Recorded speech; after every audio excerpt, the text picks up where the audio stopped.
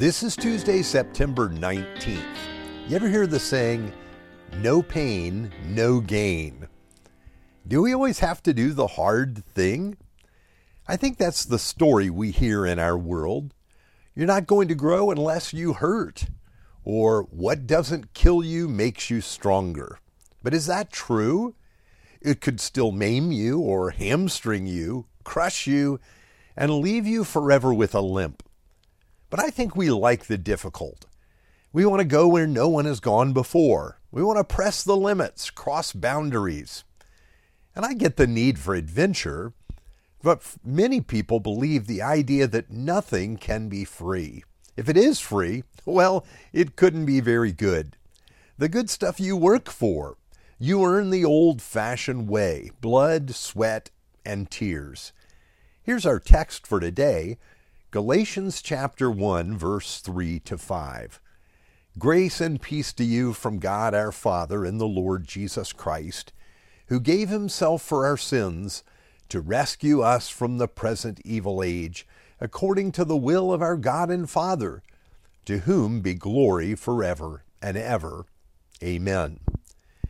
Now it is in this brief introduction that the Apostle Paul gives in this letter to the churches in Galatia, where he gives the gospel. Now the gospel is not only what we call those first 4 books in the New Testament. The word literally means good news. That is, it is first an announcement of news. It's not advice telling you what you should do, or even a word about what is coming.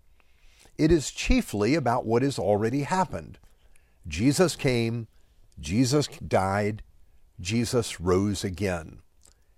It's like that reporting that yesterday the stock market went down, or reporting yesterday's temperature. It's not really debatable. It just is. And that's what we are told when we get the gospel. It is news about what Jesus has already done. Notice how Paul explains it. Jesus gave himself for our sins to rescue us. Yes, other religions have teachers and prophets. They may also have examples, good ones at that. But only in the Christian faith do we find the founder coming to the rescue of humanity, a rescue that requires his death, a death that is a substitute for human beings. There's frankly nothing like this in the world. I get it, it's true, Jesus is also an example, and he was also a teacher. But it is in his rescue of human beings that he fulfills the Father's will to redeem a people for himself. And again, it's news. We didn't make it happen, didn't help in any way. Jesus just did it. And this is what we trust in, what we rest in, what we learn to live in. Now think of rescue operations.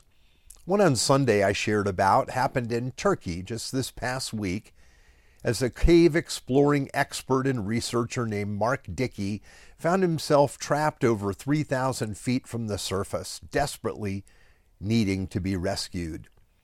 Internal bleeding put Mark on the edge and at the threshold of death's door.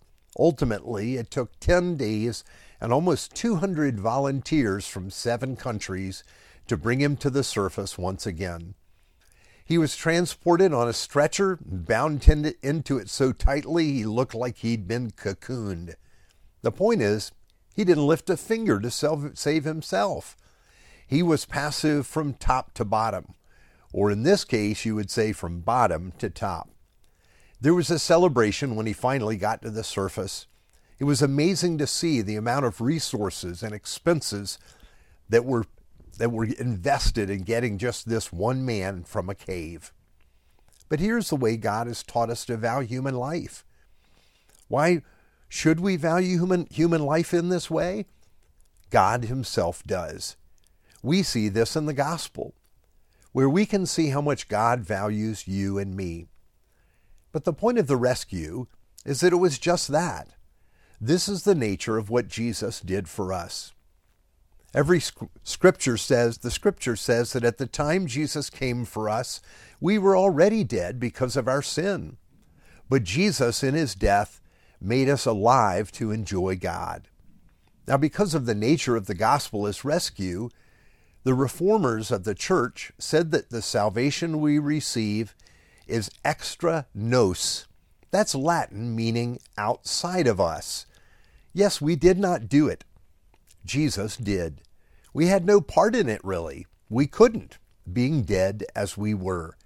It happened outside of us, and this is why we can't lose it, damage it, or mess it up. And remember, it's news, reported to us as the work done by Jesus on our behalf. When we were dead in our sin, God made us alive in Christ. It is by faith alone that we come to receive and enjoy this gift. You know, ours is a rescue story as well. I know that we like to do life for ourselves, or at least think we can. We're surrounded each day with people that we rely on, and who rely on us. But it's even more so with Jesus. Only He can do what He did for us. Paul says that He rescued us from the present evil age. Now, he's not saying that Jesus just not only rescued us from our sin, he's also saying that He rescued us from a whole way of living characterized by this moment that we're living through in history. Why does He call ours an evil age?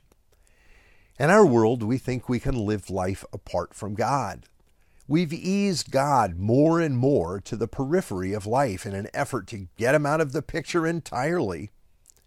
It is said that the theologian R.C. Sproul, Jr., met Carl Sagan and began a correspondence with him. Sproul was always pushing Sagan toward faith in Christ and to seeing that God created all things. In one particular letter, Sagan told Sproul he was completely mistaken about the cosmos. Everything in our world came from a big bang. That might seem to end the argument, but Sproul graciously asked Sagan how anything existed before that.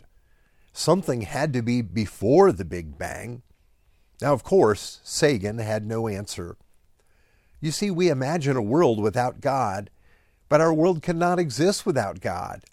We and all things had to come from somewhere.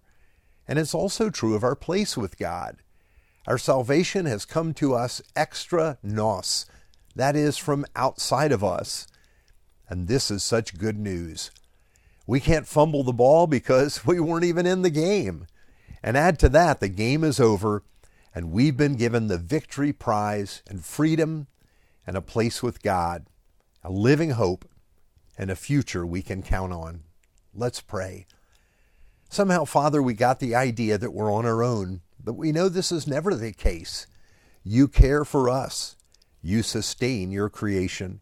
Even more, Jesus saved us, doing what we could never do. Teach us the way of life that comes from the cross of Jesus. For in His name we pray. Amen.